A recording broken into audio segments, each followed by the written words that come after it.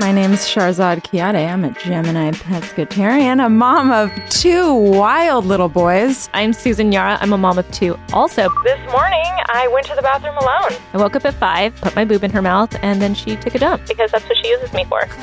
That's what you're going to hear. A lot of our stories and experiences and our crazy journeys to motherhood. It's for all moms, not for all dads, not fathers and moms, for all moms. It's going to be a good old time. You guys are going to want to stick around. Promise. So subscribe. Hello, and welcome to the TIFO Football Podcast. I'm Joe Devine, your host, and I'm joined today by Alex Stewart. Hello. Hello, how's it going? Fine. Quick note, we are now available on YouTube again. The search for TIFO Podcast, the channel, and there'll be videos of the channels here. So if we have guests that you would like to look at in the future, you will be able to look at them and us there, which is very exciting, isn't it? Hugely. Anyway, today, to celebrate that and the fact that we've reached the end of the season and we don't have too many teams left to investigate from the Premier League, we're doing a Q&A. So we put out a YouTube community post last week, asked our followers, members for questions, and we have a list of them here. So we picked out the ones that we thought would be easiest to answer and that we'd have to put the least amount of work into. And we've got them here. So we're going to try and get through all of them. And without further ado, Alex, the first one is from Benjamin Herlock. Will you please do a Football Manager series over the summer? No. Yes, okay. And the reason is we're too busy. The reason is that they're incredibly time consuming. Takes too long. Yeah, way too long. But you have done one before. Yeah. Well, you've done several. I've done several. But the really good one is On the Set Pieces. Yes, which is a website. Yes. Which used to be edited by Ian McIntosh and was then edited by Matt Stanger, who's now at Joe, and I believe is currently edited by Greg Lee. Okay. So yeah, on the Set Pieces where I did a kind of Moneyball thing with Bristol City. It was good, that. It was all right. I read it. I really enjoyed it. It Okay. became one of those things that I was actually excited to read the next installment of. Really? I was there at the time when they were being published. Yeah, there was something weirdly exciting about it. Yeah. Okay. But it was like a sped up football season. Who was that great young player who, I can't remember if he was already at Bristol or if you bought him in, but became the sort of crux of the team. Well, Luke Freeman was the guy. It was Luke Freeman. Yeah, he was already there. And he became really good. He became really good. You did eventually sell him, didn't you? I did. Yeah. Because there was no compassion when it came to retaining players. Right, yeah. None whatsoever. Yeah. There's a set of rules at the beginning of the first episode, which I think recap. You did it through Moneyball. Yeah, so what sort of set of rules you were kind of there were two sets of rules that I sort of borrowed and adapted from Soccernomics and the Numbers Game, and to do with transfers, and it wasn't kind of like hyper Moneyball. I didn't get so deep into the stats because I really didn't have time. I ran it for 10 seasons, which, as you can imagine, just playing 10 seasons takes a long time, and then writing about it and making a note of everything. Sure. But it sort of is a basic guide to how not to get suckered into spending lots of money unnecessarily. And I believe, well, let's not give away any Let's spoilers. not give it away, but it went all right. You did quite well, didn't you? Yes, reasonably well. Yeah. And we will leave a link to in the description of this, the video or the podcast. If anyone wants to go and read those, I would highly encourage you do so. They make for an entertaining and oddly compelling, even though they shouldn't be. Nothing about it says you'll want to keep reading this. No. And I can understand that if you're listening and thinking that sounds shit. It really does. But no, weirdly it's very good. So Benjamin Herlock, thank you for that question, and I hope that will sate your interest. A question from JM. England has 2 incredibly talented young right-backs in Trent Alexander-Arnold and Aaron Wan-Bissaka. It seems a shame to waste either one of them. Can you see any way of both fitting into the England squad in the future, possibly moving Alexander-Arnold into central midfield, or by converting Wan-Bissaka into a centre-half? Yes, this is a good question, and this it always seems like there are conundrums within. I was trying to think of more. Well, I mean, good historical examples where one great player has missed out because there's been another great player. The obvious example is trying to balance Gerrard, Lampard, and Scholes in the same midfield. And also, what about also Leighton Baines behind Ashley Cole? Yes, Another time he would have been an England starter. Leighton Baines. Absolutely. I think fullback is particularly one of those interesting positions to ask that question, because obviously modern fullbacks are extremely attacking, and in some instances and in some kind of systems particularly play almost as wingers. So, covered by a defensive midfielder dropping back to create a kind of back three, and the fullbacks bomb forwards. And with Trent Alexander-Arnold, often he plays behind Salah, right? Yes, exactly. So, and Liverpool's midfield is reasonably narrow. And that's because he provides width. He has the engine to get up and down that flank. He can facilitate both attack and defence. If England played in a kind of classic 4-4-2, then you could easily see Alexander-Arnold as a right midfielder with Wan-Bissaka behind him. I think the sense of converting Wan-Bissaka into a centre-half probably comes from the way that England played during the World Cup, with Kyle Walker playing as the right-sided centre-back of three. Would that work? To be honest, it's really difficult to answer, because some people would suggest that the Kyle Walker experiment didn't really work during the World Cup. I think there were definitely positives from it, and you could see why it was being done. Wan-Bissaka would be the more appropriate of the two players to do that. But then to mention another Liverpool player, Joe Gomez, who plays both as a centre-back and can play as a right back, would be a more natural fit for that position. I think sometimes really good players just miss out, and it's not. I can't see moving Trent Alexander-Arnold into central midfield. I think for two reasons. Firstly, he's not played there. It seems odd to shoehorn him in that way, but also England do have a lot of good, talented central midfielders trying to come through, and you look at people like, attacking central midfielders like James Maddison not being able to get into the squad because there's just a surfeit of guys that can play there. So I think you need to be very careful not to say, well, we pick our 11 best footballers and then try and fit them into a system. I think the difficulty of international management is balancing a number of available good players with a system that works and retains integrity throughout an international tournament. I would rather have Alexander-Arnold as a starting right back or right wing back with a really, really good backup on the bench than try and shoehorn them into a system where it might not work. I have to say, I think that one of my favourite moments of the season, and it's probably obvious what I'm going to say now, is the Liverpool game against Barcelona, where Trent Alexander-Arnold the fake corner does the double fake corner, I suppose, or the double feint.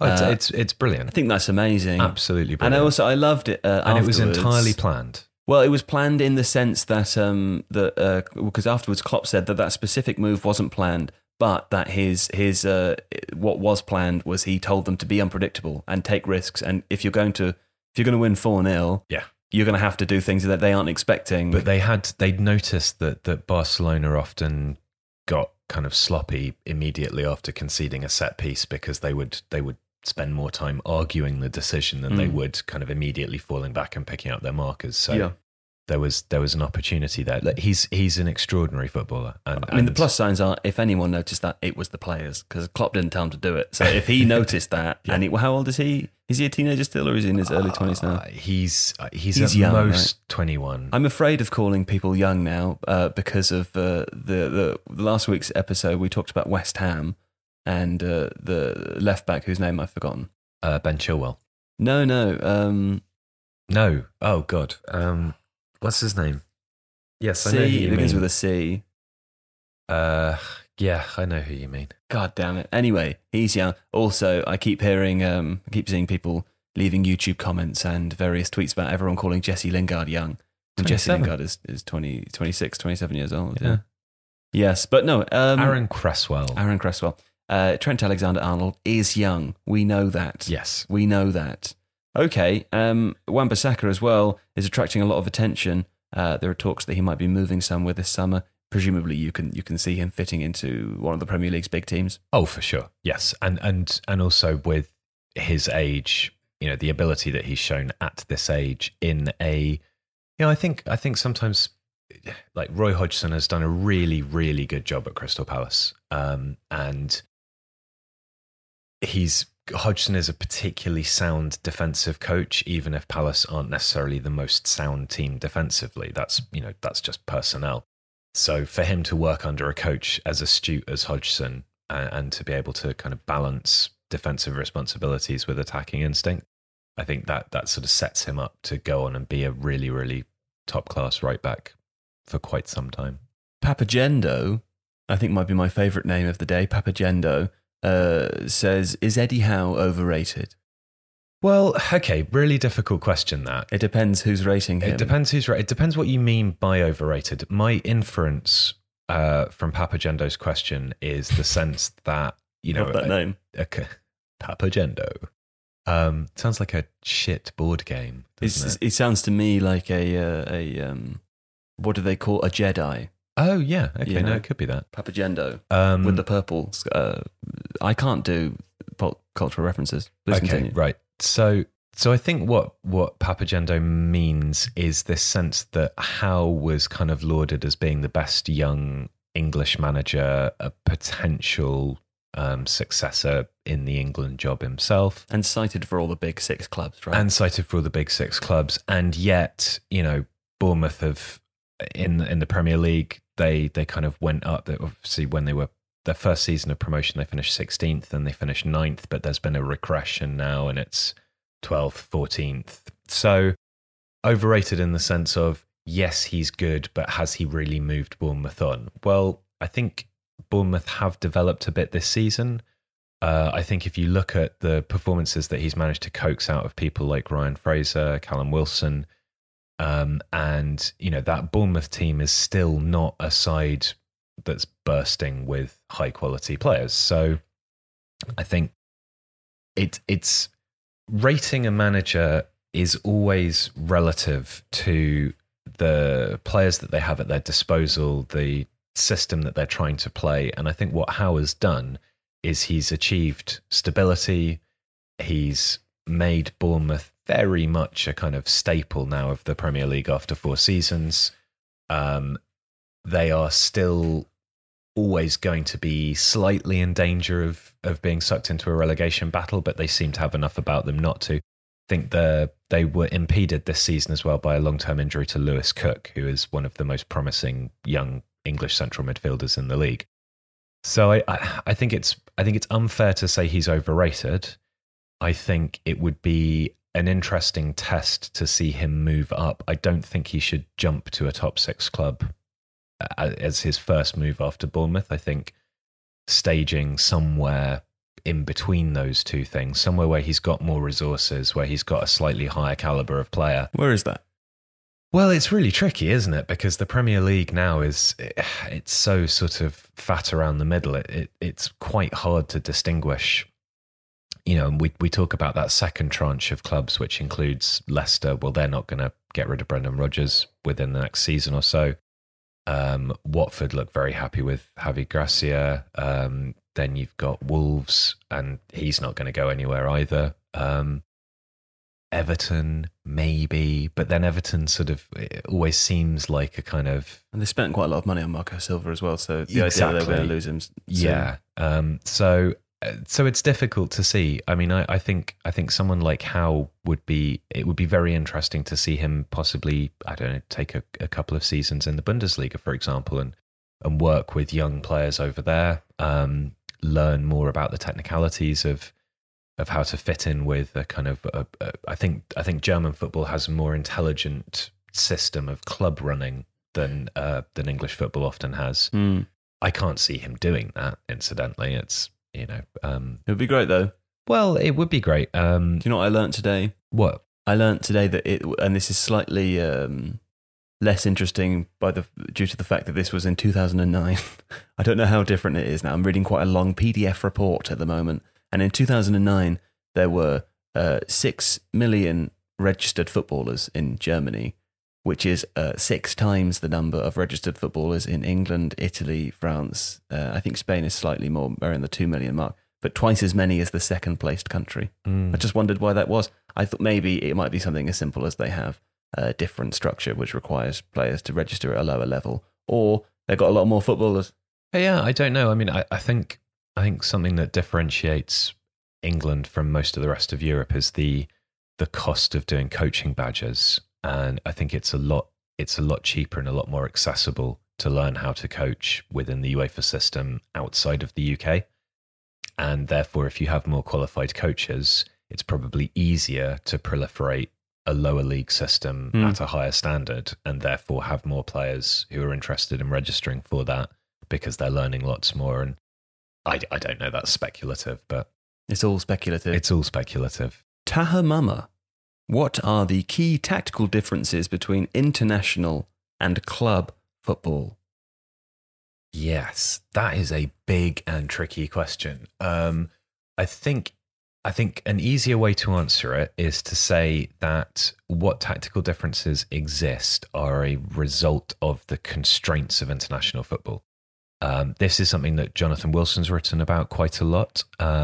Because, apologies for interjecting, but otherwise would the question not be what are the tactical differences between league and cup structured football? Yeah, because international football is, generally speaking, following a kind of cup system, even if it's something like the UEFA Nations League or qualifying for the Euros or the World Cup, because of the bunching of fixtures and then the gap between them, even though those are leagues in the sense of a small kind of number of teams that all play against each other home and away, it feels like a cup competition because each fixture matters and because there's gaps between them.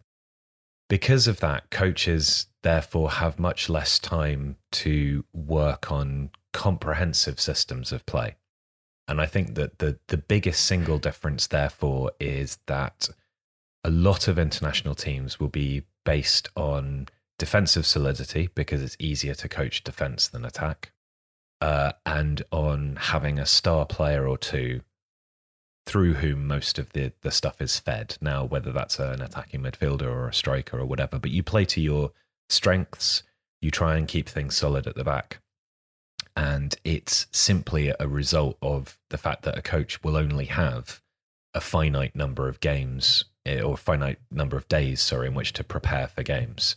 So I think what that means is that you tend not to see the more overtly complex tactical systems in international football that you see in league football. So obviously there are outliers to this, like when Spain were so dominant, they were playing a particular style of football which was very resonant in terms of how Barcelona played at the time. However, that's because, as you were making hand gestures, right, they had so many players from Barcelona and also, a very high caliber of player from Real Madrid who basically filled most of the rest of that squad with one or two from here and there. I think there was one. I mean, I remember one of those, it might have been the World Cup or the Euros, 2010 or 2012, 2008 was it? Where there was one player who wasn't in one of those two teams. Right. So, they're obviously in those unusual instances, it's a lot easier. And there's some interesting research on rugby that was done by a guy called Ben Darwin, who was an international prop for Australia and retired with a neck injury, who showed that in rugby, cohesion, particularly positional cohesion, is one of the single greatest indicators of success in tournaments.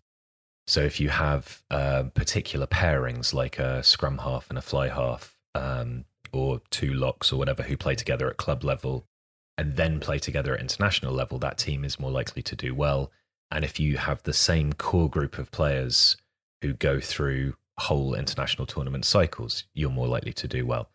So if you're building an international team essentially out of a club and then adding on a few things, it's going to be a lot easier for you because those players are used to playing together, they understand one another, and it's really hard to build that in very, very short periods of time. I think Tottenham? Well, with the England team, I mean? Tottenham with the England team, because they're probably the team that has the greatest number of English players who are Liverpool have got Henderson, Milner, Trent Alexander-Arnold, probably Joe Gomez in a season or two, and that's that.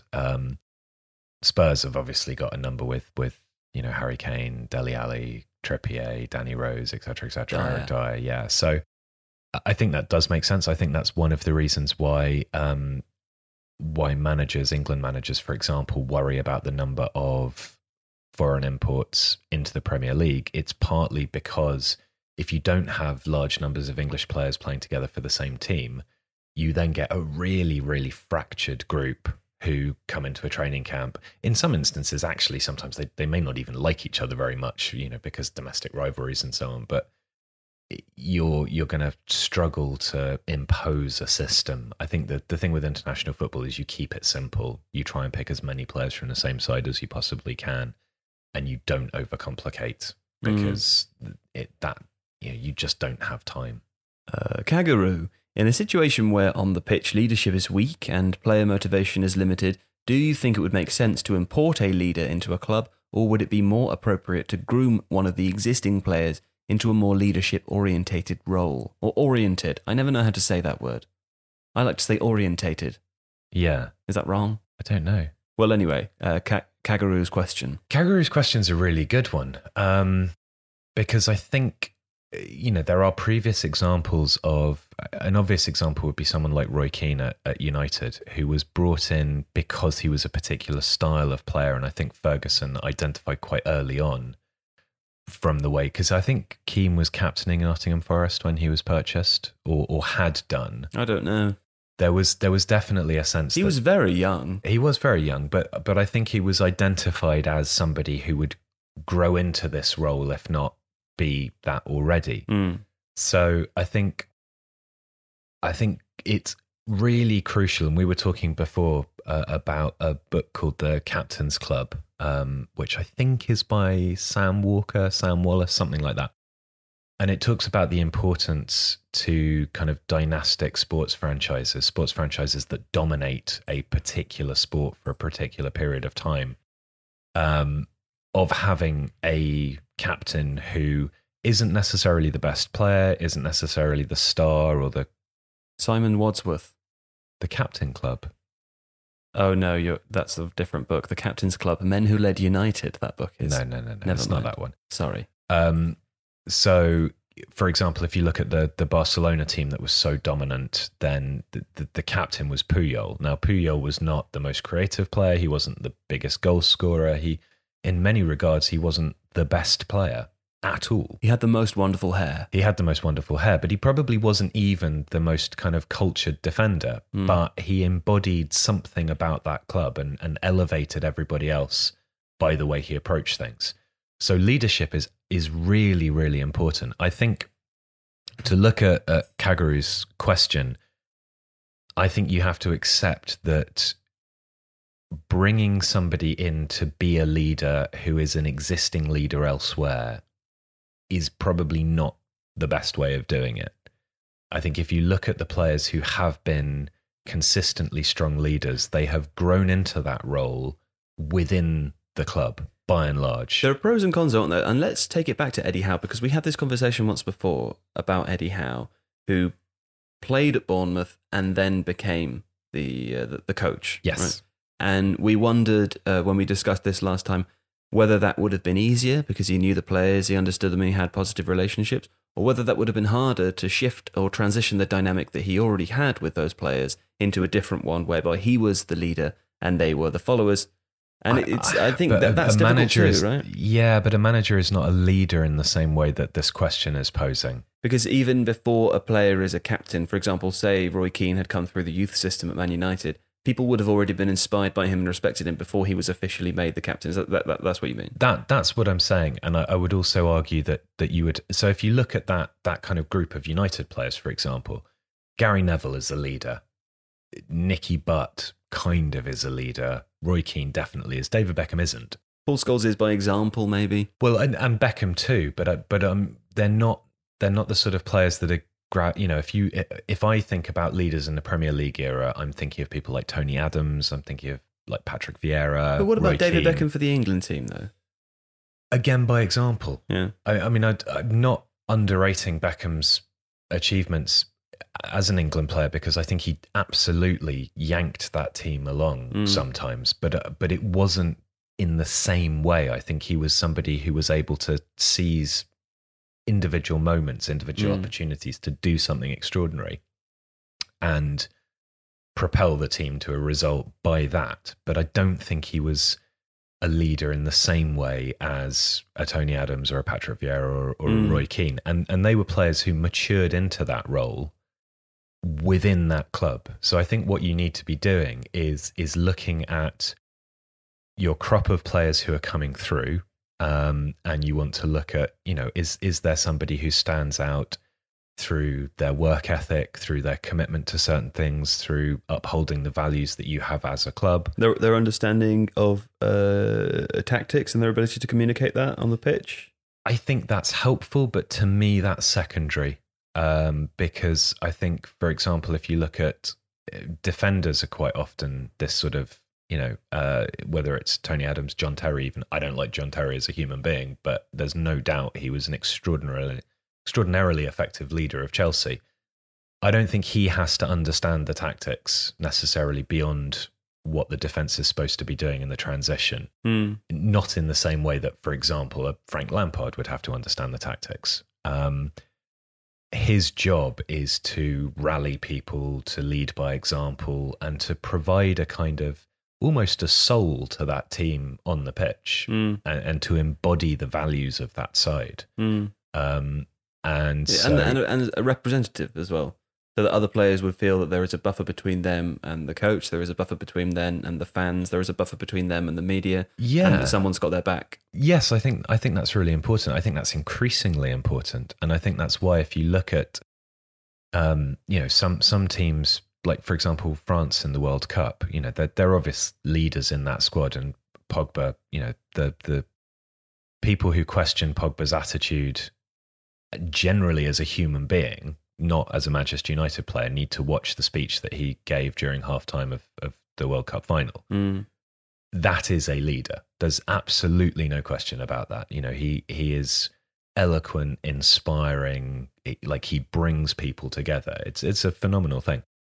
I think a newer generation of players maybe are less sort of assertively leading in the way that a Puyol or a Terry or an Adams did, and more leading by sort of fostering a sense of collaboration and communication. And I always think about this scene in The Wire, in HBO's The Wire, which I'm sure many people listening have seen. It's a wonderful television program.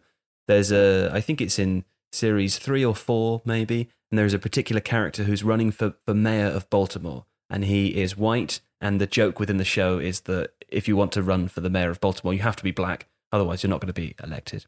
And his campaign strategist says to him, because he has a very sharp tongue, and he's at the time before he's running, he's head of the council, I think, so it's his job to interview the police commissioner and make headlines in a way. He has a very sharp tongue and he's very good at making headlines, and his campaign strategist says to him, it's not just about making them look silly, it's about making everyone in the room feel like they want to go with you or they want to be inspired by you. And this is a theme that certainly pops up in politics. It's one of the things that a criticism that is levied at Jeremy Corbyn as a good example of British politics. Someone who, politically and certainly in terms of policies, people might broadly agree with for the most part, but isn't necessarily someone who you watch and makes you. They don't make you want to go with them. Yeah. You could level that claim at pretty much anyone in British politics, by the way. That's not an insult at Jeremy Corbyn, it's just an example. Maybe this is the same thing here. There are examples of players that we could think of in Premier League teams who might be quick to sort of crack the whip at other players, or might be quick to criticise other clubs, but unless they have something about them, as you say, with John Terry to those other Chelsea players, there's something about him that makes them want to go with him, rather than just do what he says because they're afraid of him or they like him. And I think that's a really, really fascinating point, because I think if you look at two of the kind of most acerbic pundits around at the moment are Souness and Keane, and they're constantly bewailing modern footballers and the attitude of this guy, and this guy's an Instagrammer, and this guy's got stupid haircuts and blah blah blah. And they were both extremely dominant leaders, and I think it's quite easy in some instances to forget, because Souness has become such a grumpy parody subsequently, what a extraordinarily good footballer he was, even if he was a bit thuggish at times. I think they would underestimate their own ability to bring everyone else with them, and I think they would probably see a lot more of what they did as leaders as being down to being combative and assertive and angry. And I think they're wrong about that. I think they probably did inspire people to go with them in a way that they might not have seen. And I think there's now, real leadership, like the Pogba example I gave earlier, is softer. It's not, shoving somebody up against a wall and saying, you are going to make that tackle next time. It's about inspiring people and bringing them with you. And the best leaders are able to do that. Now there's a transition, and this is a thing that has been commented on by others, that the people who talk about football externally, pundits, as who are former players, have not been party to this transition in the same sort of way. And some older managers have not been able to bridge that transition either. It's interesting that someone like Didier Deschamps clearly has, because of the way he managed the France squad. So, and a lot of successful managers now are of a younger generation. They are more connected. They are more, someone like Jurgen Klopp is clearly more of a kind of a father figure.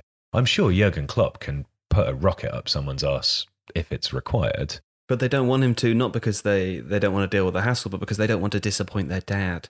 They don't want to disappoint their dad, and when their dad gives them a hug and says good boy, James Milner cries. Right, that's what he engenders. And what about Matthias de Ligt, for example, or Matthias de Ligt? If you're in that squad, if you're Daley Blind, you're playing next to him, are you looking at him as a 19-year-old and you're thinking, Christ, this guy's really good. He loves it. He's Ajax through and through, and he keeps scoring us goals. I'm inspired by that. Yeah, is that what's happening there? I think so. And Erik ten Hag gave a really long and detailed interview recently, where he was saying that it's actually a very interesting example, that Blint is kind of Ten Hag's tactical proxy on the pitch, right? Because he's very, very smart player. Blint's obviously played as a left back, a left wing back, a centre back, defensive midfielder. It's why Van Gaal hired him at United, right? Exactly. It didn't quite work out with personalities on the team sheet, maybe, but it should have done. That was the idea. He's a very smart guy, and obviously his dad's a coach as well. It's incredibly attractive. He's really, really handsome. Yeah. So in that sense, there is a clear division. If Ten Hag wants to get tactical instructions onto the pitch to players, he tells Daley Blind. De Ligt is there to inspire, to motivate, and to be an example of everything that Ajax stands for. And so that division to me makes perfect sense. And I'd say that Ajax have a number of players who, because of the nature of that club and the way that players get brought through, they all get that. Mm-hmm. I mean, Ajax almost don't need a captain. They're emblems. Because they all kind of buy into what's going on there. Mm-hmm. Donny van de Beek, Frankie de Jong, these are all people who kind of get it and get the system. And De Ligt just happens to be maybe the most eloquent of them. The tallest. Or the tallest. Mm. I think he is the tallest. Yeah. We could talk about this all day, I think. It's a very good question. It is. Thank you to Kagaru for that. Bromo18, could you do podcasts on teams that aren't in the Premier League? Well, Bromo, we could. I don't think they would be as good that's assuming that you think the ones we do at the moment are good. The reason being, Seb Stafford-Bloor, who is usually here with us, is an accredited football journalist in the UK, and that means that every week he's at maybe 2 games. He gets around the country, doesn't he? But they mostly happen to be in the Premier League. Some of them will be in the Championship, occasionally lower down in the English tiers than that, but tends not to be abroad. He will sometimes go to European games, but it's not his focus. Alex obviously will do tactics on teams overseas, but what that tends to require is slightly more research beforehand, because we just don't watch the European leagues as much as we watch the Premier League. Time.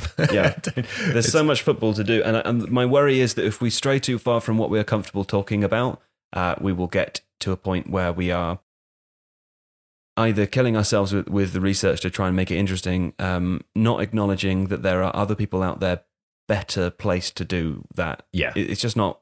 We're just not those people. We would love to, and maybe in the future, as TIFO expands, we can bring in people who can do that with us. At the moment, it's not really possible. So now and then we might try to do that if it's a team that we feel particularly confident with. But that is the explanation as to why we don't. Do you want to add anything to that, or is that fine? No, I think that's the case. I think that there are plenty of people out there who are writing brilliant stuff on MLS, Liga MX, Liga, whatever it is, and we're definitely not the kind of company that wades into a particular arena and claims it as our own, like we've always been doing it, when actually we haven't. Yeah. In fact, if you are English speaking only, there is at least one excellent journalist in every other country. So, for example, if you want to know more about Ajax, go and read what Elko Born writes. You know? Right. If you want to know more about France, go and read Fill in the Gap for me, Alex. Oh, France. Alex well, Netherton used to write a lot about France, but I don't think he does anymore.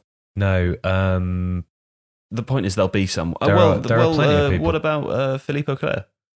Does he write about French teams still? He does. Yeah, I'm sure he does. Someone will. The point is there'll be an excellent person out there who will. I mean, all you have to do is go and find them. Twitter is, I mean, I hate Twitter, but it's a great resource for that sort of stuff. Sure. And you will be able to find people, and you quite quickly work out whether somebody is interested in the sorts of things you're interested in and has not a take that's the same as yours necessarily, but has a kind of a level of detail or a focus on what you're interested in. So, and at times I'm already out of my comfort zone and we haven't even left the country. So I think that's why.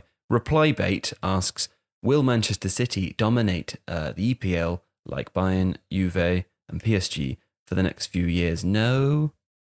Really tricky question. This year, they didn't dominate. No, not and they won by a point, didn't they? They won by a point. The margin of victory was not as big as the year before. I believe I'm right in saying, and I can't take any credit for this stat if indeed I have remembered it correctly, that this is the first time ever that each of Europe's top 5 leagues has seen the championship retained by the team who won it last season. Right, that's interesting.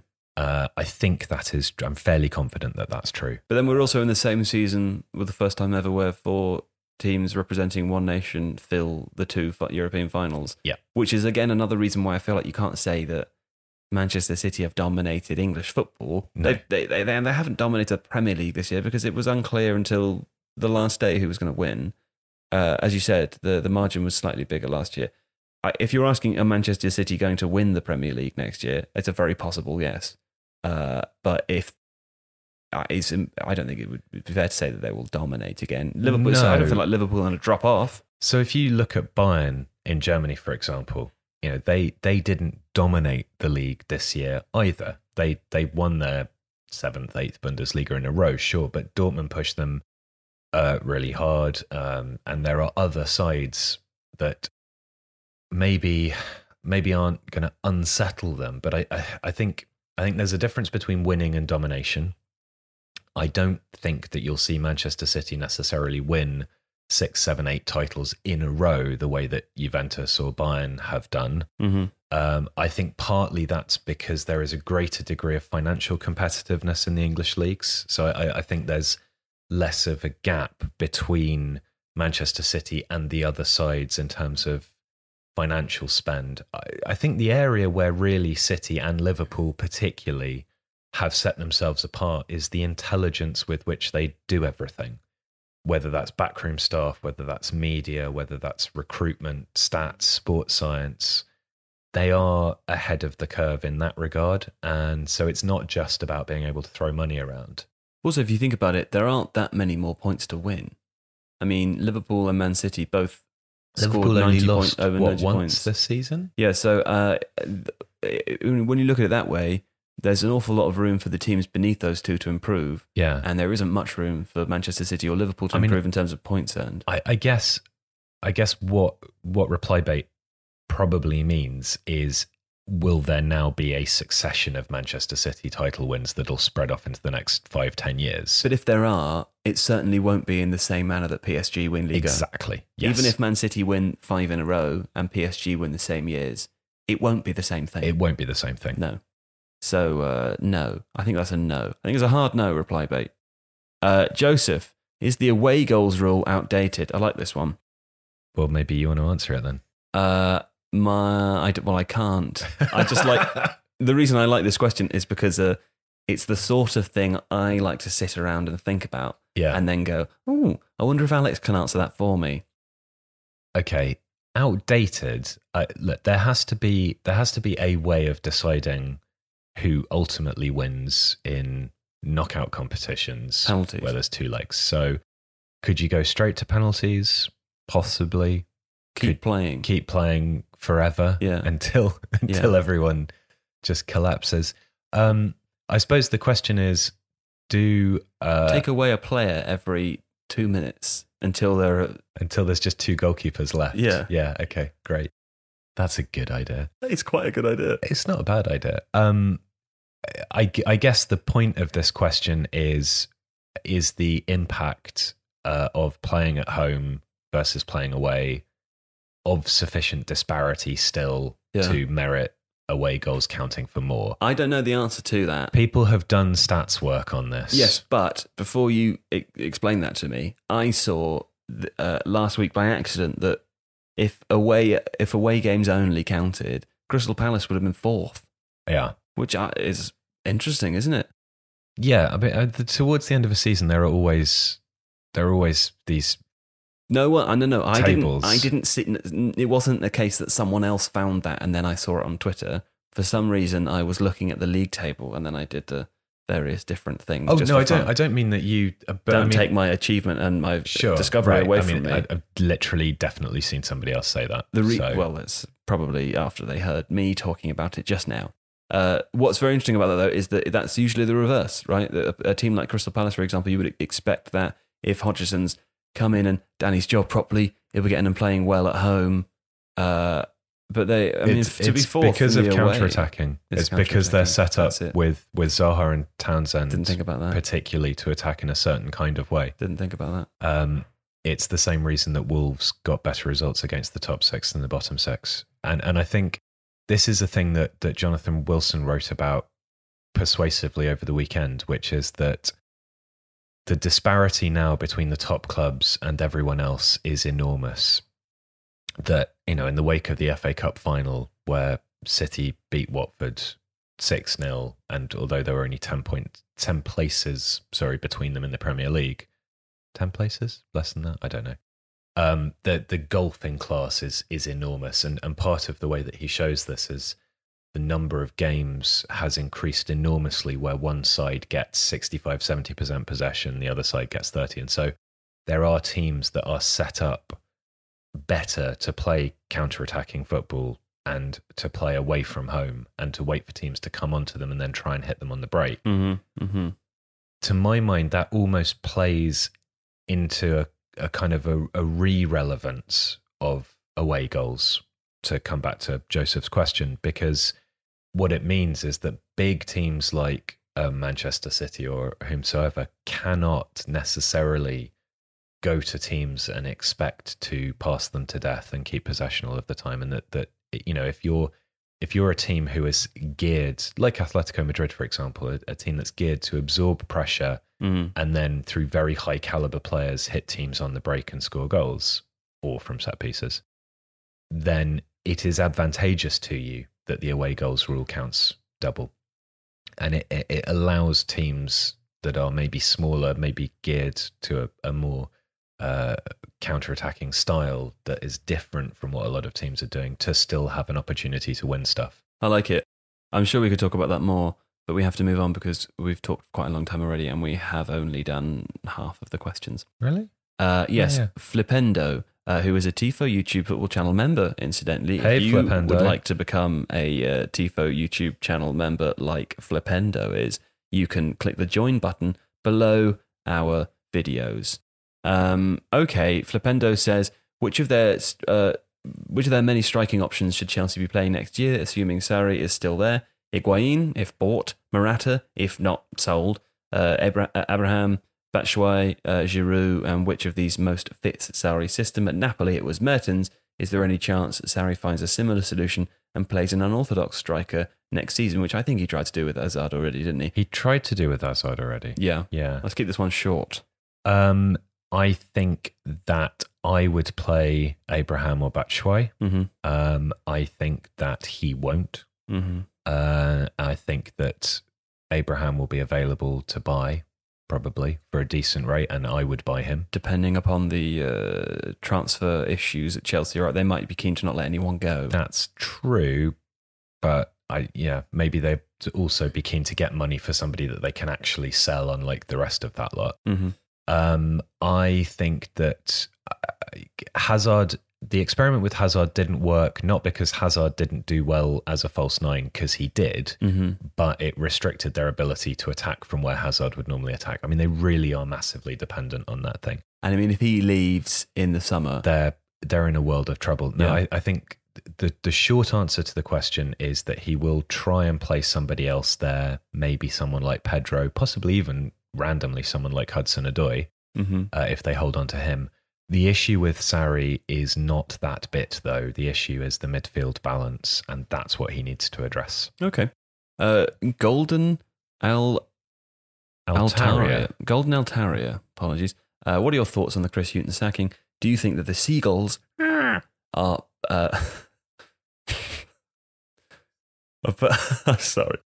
I grew up with Seagulls. Are pushing their luck by canning the man who brought their club to the Premier League, or do you believe that it was the right to make a change? Incidentally, I watched a coach's voice video with is it Graham Potter this morning, who is not officially announced, is he? I don't know. Not officially, but it looks that everybody way. says that that's what's going to happen. It was very interesting. I liked the look and the vibe to Graham Potter. He got his Östersunds players doing ballet.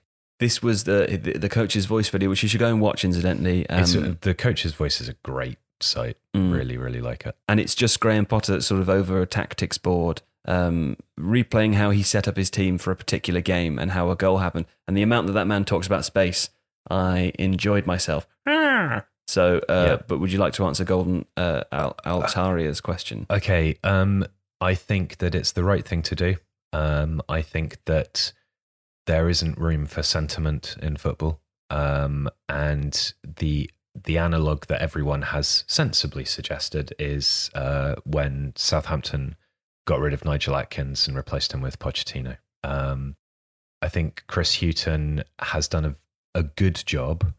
The issue is that the recruitment that the club focused on, and Brighton actually have a pretty good track record of bringing in interesting players, but they're not players that suit Hughton. So either the club should have thought a season ago, we're going to stick with Hughton hell or high water and we'll buy the sorts of players that work for him.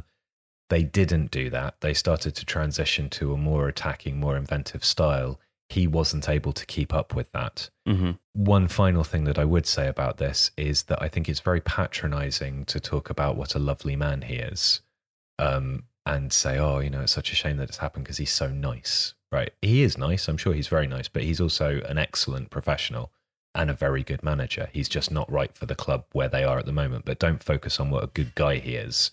Focus on what an excellent job he's done at Brighton. Okay, Tim, just curious how you guys got into writing and analysing football. I'd love to do the sort of stuff you guys do for a living. So I got into it when I was doing a different job. I was working in the public sector and started blogging about football because I was bored and wanted to write, and football was something that was fairly accessible. And then I got interested in tactics because it seemed like while there was some good writing about it, there was a disparity between the amount of footage that was suddenly now available and the amount of good tactical writing on it. Plus, I like patterns, and that's just something I've always kind of enjoyed looking for. So my advice really would just be read a lot, watch a lot, and practice writing. I think that's the crucial thing. And obviously there are different styles of writing. If you're writing a scouting report, that's going to be different to writing an article. It's going to be different to writing a script. But writing is probably the skill of that whole skill set which is least valued by the people who do it. And there's some very smart people who really understand football who are garbage at writing.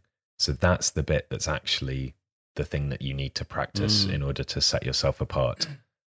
Okay. That would be my advice. I don't really do writing or analysing football, so there's no point in me answering that question. Jordan Anderson, what are the channel's plans for this summer? Women's World Cup, ? Si, senor. We are doing some Women's World Cup videos. Nothing too specific on the tournament itself. I think we have something with Richard Laverty, journalist, writing about England's chances ahead of the tournament, a little bit of tactics, that sort of stuff. Another couple of videos are primarily historical, if I remember correctly. We also have a handful of Copa America videos coming out. Again, they will be sort of ahead of the tournament rather than during. Unfortunately, we are a little bit too time limited to be able to do what we did with the World Cup, with the Copa America, which was to be responsive throughout the day. It takes too much time which we don't have. So there is also going to be a members tactics video on at least one Copa America side, if not more. So you should become a YouTube Football Channel TIFO member. YouTube shift. Click join. The Just to be clear, if you're watching this on the TIFO podcast YouTube channel, don't click join because there won't be one, but go over to the TIFO Football YouTube channel and click join, or don't. I don't care. Jordan Anderson, I've answered your question, Jordan. Stop coming at me. Rogue Apple.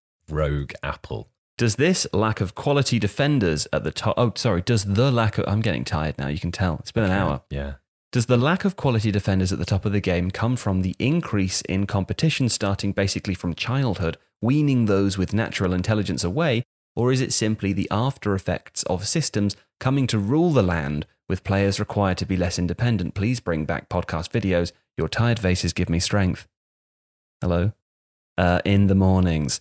Awesome work. Look forward to every video, especially the podcast. Didn't need to read that last bit out, but it just made you feel good. As I said, I was tired before. Now I'm buoyed. Yes. But I am tired enough to not really understand what the question was asking. Do you understand? I think if we take the element that is most understandable, I think what Rogue Apple is saying is that defending requires a reading of the game and a response to circumstances which becomes harder as play becomes more systematized. And I think that's a very perceptive point, even if the way Rogue Apple has phrased it is slightly complicated. It's certainly a thing that has been talked about a lot in rugby, that as attacks become more practiced and more systematized, it removes the degree of inventiveness that is sometimes required to break down. Back to Trent Alexander-Arnold. A defense, yes, exactly. I think defenders as well are being asked to do more. So I think there is a general move. This is a very broad answer to the question. I think there is a general move towards most players now becoming effectively some sort of utility player. So a fullback is asked to be a defender in the wide space, but also an attacker in the wide space. A central defender is asked to defend the central space, but also bring the ball forwards and start attacks. Goalkeepers is an obvious example as well. Does that mean that they become less kind of core skilled around defense? Yes, probably some of them do. I think it's really interesting that, for example, in the English game, there hasn't been a defender, in my opinion, of someone like Rio Ferdinand's stature since Rio Ferdinand. And in the English game, as in with English players or in the Premier League? Sorry, with English players. I also don't think there's necessarily been that sort of, I think if Rio Ferdinand came through football now, he would be a Fernandinho. I think he would play in that sort of sixth position, where his ability to read the game and also to pass and carry the ball. What about John Stones, though? John Stones isn't that, but he could do those things. He could do those things. I still think John Stones is prone to mistakes in a way that Ferdinand was much less so. Okay. And I think it's really interesting that as City accelerated towards the end of the season, we saw Vincent Kompany come back in. Yep. And alongside Laporte and not John Stones. Captain Kompany. Right. There's a great example of a leader. Good, so it's good. Yeah, I think it's a really interesting question, Rogue Apple. I think that, in short, the answer is that defenders are being asked to defend less and do other stuff more, and that means that by default they're not going to be as pure in terms of defending ability, perhaps, as they were. I don't think it's to do with intelligence. I think footballers are generally more intelligent than they were before, or in terms of their reading of the game, their understanding of systems and tactics. That has become more complex, and therefore they have to be more aware of that and intelligent to understand those things. But I also think there's a general trend towards utility players. So that again probably is my answer to the question. Okay. But it's thought-provoking and probably should take longer than just 5 minutes. Well, would that it were. Would that it were. Thank you, Rogue Apple, and to all of our other question submitters. Apologies if you asked a question that we didn't get to. There was a large number of high-quality questions. High quality. But we are already over an hour now, and we don't have time. But thank you very much for listening. I hope you enjoyed today's episode. As I said earlier, next week I will be chatting to Seb about travelling to away games in faraway lands and difficulties with that. What's the furthest you've ever been for a football match? Enfield. No, Norwich. No, probably Old Trafford. Okay. I've been to Scotland. I haven't watched any football in Scotland, though. Right. I don't like to leave the country. I like it here. Yes. And I don't like these other places. I don't like them. Get away from me. No, listen, I just want everything to be perfect for me. And if I can't travel to Baku, even though I had no intention of doing so, I'm upset by that because I want to be able to do everything possible. It is an upsetting thing. I don't know what I'm talking about. I haven't spoken to Seb yet. I am not the authority. It'll be great, though. It'll be a great podcast. It will be good, yeah. So tune into that. And then over the summer, I would like to say that we are going to do some videos related to transfers, but not in a gossipy way. We're not going to be saying, is Frank Lampard going to, hell? No, we're not doing that. We won't be doing that. We'll be saying, here's a club like Chelsea. Well, Chelsea's a terrible example because they've got a transfer ban. God, I've really cocked this up. Here's a club, Manchester United. Manchester United. Who would it be sensible for them to buy? Yeah. Who would it and to lose? Not who are they going to buy or who, because we know if they buy someone, it won't be sensible. But who would it be sensible for them to buy? And we'll be doing that. We might sort of rope those into some podcasts as well. So let us know if you have any thoughts or if there's anything you would like to hear in particular. And thank you very much for listening. Back with you next week.